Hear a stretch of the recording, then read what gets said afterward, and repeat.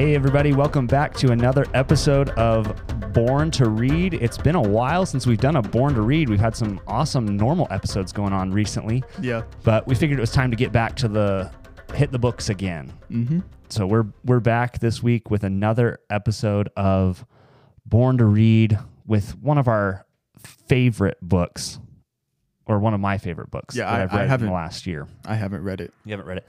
And it's not that long, so I'm kind of wondering what the holdup is. Why you don't have it? Well, can I borrow it? I'll let you loan it. Okay. $20 a day. Well, it's only 100 pages or 110 pages. I should be able to finish it in like an hour. Yeah, it's not that long. The book is called Ploductivity, A Practical Theology of Work and Wealth by the Douglas Wilson. Yep. And I actually think it's kind of timely to discuss this here as we get into the new year, New Year's resolutions. How many people get to the new year and go, I want to be more productive this year? And now we're here at the end of January and everybody's kind of like, yeah, never mind. Yeah, that's when you start realizing all your goals were just pipe dreams. Yeah. And you're like, never mind. It's never going to happen. Not worth it. Yeah, so I'm interested in this book because I'm a pretty busy guy.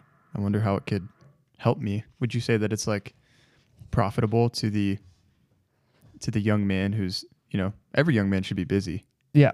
Well, I think it's a different type of productivity book, and he's not going to give you a magic solution for it. Oh, okay. The definition that he gives of productivity is the practice of plodding away at a pile of work instead of frantically trying to sprint through it all. Okay. Being graceful and being stable and graceful like a buffalo upon the plains, not frantic like a prairie dog or roadrunner. Oh, okay. So he's looking at this like, you have a lot to do. There's a lot to get through. Yeah. But you don't want to go so quickly that you burn yourself out. Because so many people burn themselves out thinking that productivity is getting lots of things done. And so right in the opening introduction, he says... I feel attacked, by the way. as you enter into the accounting busy season and get bombarded with everything. What he says, he quotes Peter Drucker and says, efficiency is doing things right. Effectiveness is doing the right things. And so then he goes into the first half of the book is a theology of productivity. Okay. And so he's breaking down why are we supposed to be productive and breaks it down through a lot of different avenues, all of which are excellent. I'm interested to know, so plodding, how you gave that illustration of the buffalo prancing through the field is kind of slow but powerful. Right. What does he say about procrastination? Because the tendency is to like procrastinate until the last minute and then just frantically rush through it and get it done, pull an all-nighter, So what does he say about procrastination? Well, that's what he's talking about is procrastination is like letting that pile of work build up for you, where you want to be slowly but surely working away at those things. And procrastination is oftentimes just an overwhelmingness of the work. Is overwhelmingness even a word? It is now. Okay. I'm going to patent that one. You can patent words? I guess I can. I'm making up all sorts of new rules today. So that idea of procrastination is you need to work hard today and get what's done in front of you done today. So you don't have to get, so it's kind of like the balance of there's not so much to be done that you're frozen in panic and you're overwhelmed and it freezes you up. Right. But you're also not procrastinating. In the middle ground is just, I'm just going to plod through today what I can get done today without overwhelming myself and just doing that day in and day out. Yeah. Consistently. And so he breaks down, it's actually funny, some of the really practical insights you get from this is from the foreword written by his daughter. So his daughter goes, okay, I've watched him and live his life and seen the things that he's gotten done. And so when he writes a book about productivity, we know that he knows what he's talking about. Yeah. How many books has he written? A lot. Like over 100? Yeah.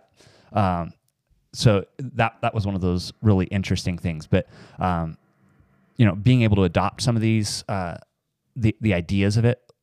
The first chapter is a theology of work. He wants to address, okay, we need to work hard. Then he gets into a theology of wealth, and a theology of tools are kind of where he gets down. And this is what I really thought was interesting as the perspective that he's like, we live in an age of technology, and we don't really have a category for a lot of our technology from Scripture, and we don't have much of a frame of reference. But he goes, if we take our smartphone and say our smartphone is not exactly, it doesn't really fit neatly into any biblical category. But he says this is the most similar to wealth. We often think of wealth as money, but what this is actually doing is giving us a resource where we can do things that we otherwise couldn't do. We're reaching farther. We're able to be more productive. Things that we can do on our smartphones and on our laptops are more easily done now than they would have been without them. And so, but he's like, one of my favorite illustrations that he gives is, look at what your smartphone can do. And most of us are just using it for one or two things. This is like having 10,000 servants managing your estate and putting 3 of them to work and letting the rest of them sit on the back porch drinking lemonade. Guilty. It's like, oh man, it was a really interesting, perspective of it. Cause you often have these, productivity junkies that will want you to max out your computer. Here's all these programs that you can use to make your day more efficient. Mm-hmm. Then there's the other people who are like, the phone and the tablets and the computers are ruining your productivity. Get rid of them. Right. And he's not advocating for either side of that. He's saying, let's have techno fullness, not technophobia, not technophilia, technophobia or techno fullness. Let's use it to its potential so that our work is done to the glory of God. Right. That's good. I have a good example of that, actually. I tried to delete Facebook. Well, I did actually for like a few months to study for the CPA exam. Mm-hmm.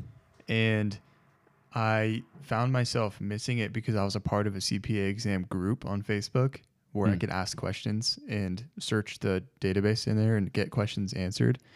And so I was like, I could theoretically exercise what some people call self-control.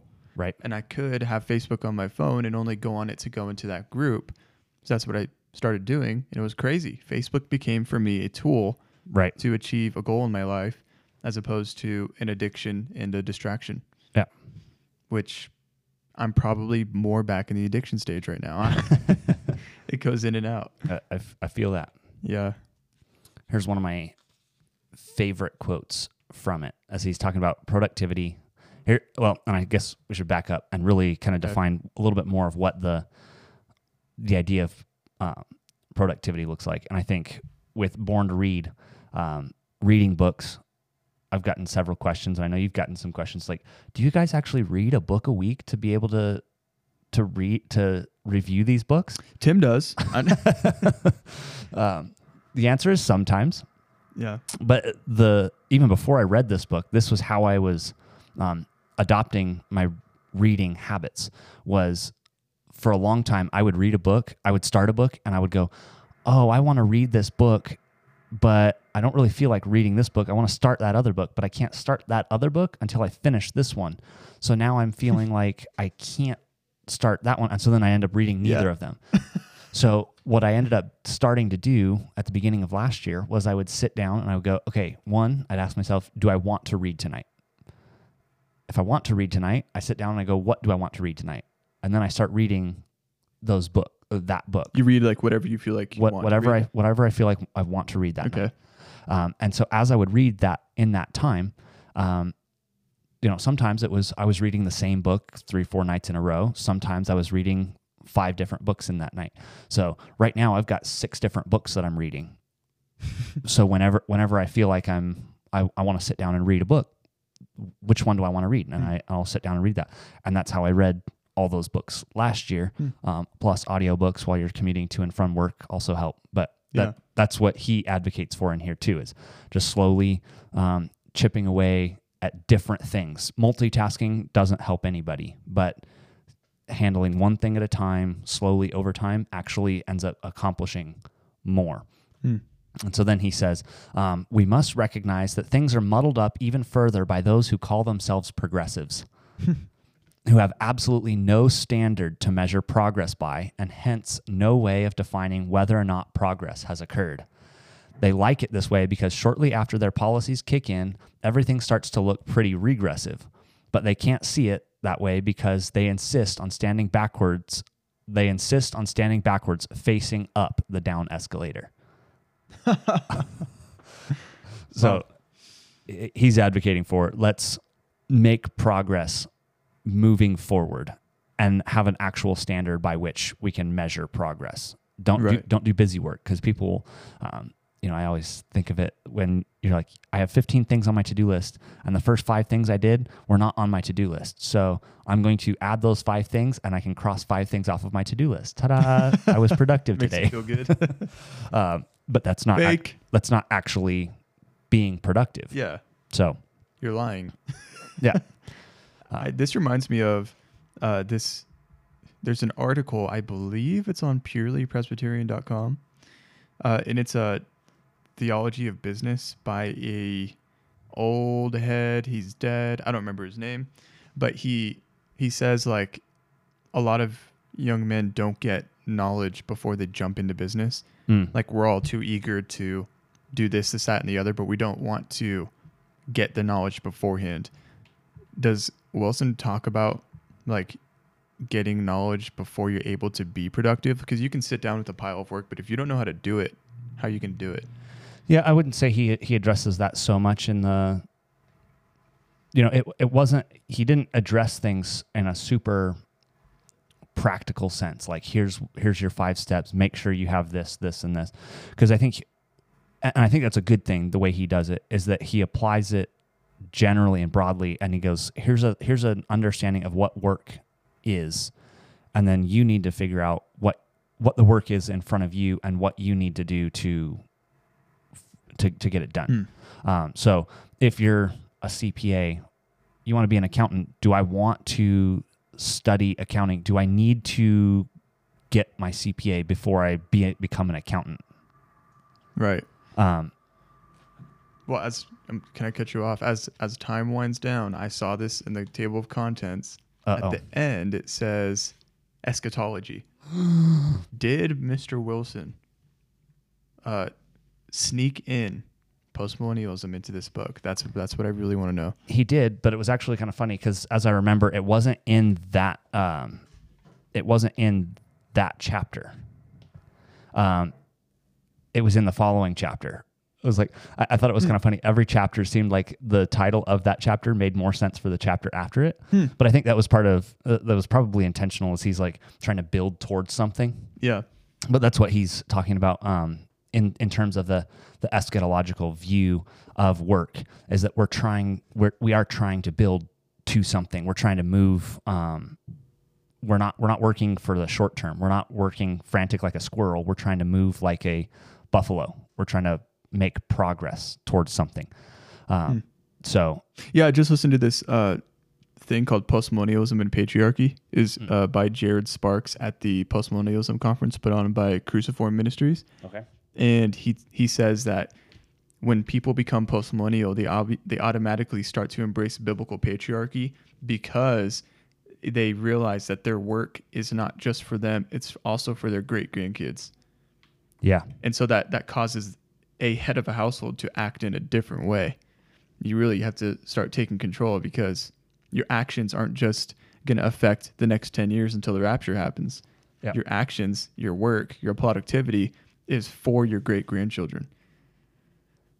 Yep. So I should read this book. I really should.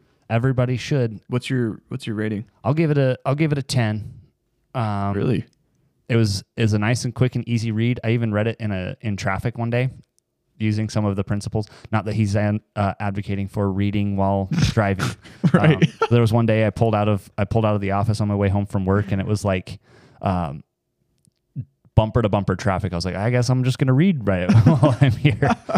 I read like 2 chapters on my way home. Just are you serious? Bumper to bumper traffic. I was like, okay, that's hilarious. It took me 40 minutes to get home, so I'd be reading, and then the car in front of me would move. I'd look up and I'd pull forward, and then get back to reading. It was like, oh, that's awesome. I read 2 chapters on the way home from work. Wow, one day. that's risky. Don't try that at home, guys. Yeah, leave it to the what is it? Paid actor. Yeah. Is that your first 10 rating for a book? Oh wait, no, Man of the House maybe. Yeah, I think Man of the House was pretty good. This one was, yeah, because and ultimately to wrap this one up is the point here is that work ethic is important, but it often gets sidetracked or interpreted as this having to go 100 miles an hour all the time. That a work ethic is you are moving at 100 miles an hour. But this book here, Ploductivity, A Practical Theology of Work and Wealth, really helps reprioritize the view of work and shift to a mentality that's a little bit more sustainable in the long run. Okay. So, yeah, again, the book is Ploductivity, A Practical Theology of Work and Wealth by Douglas Wilson. You can get it from Canon Press or wherever books are sold. Mm-hmm. This has been another episode of Born to Read. We thank you guys for joining us. We will catch you guys next time. See ya.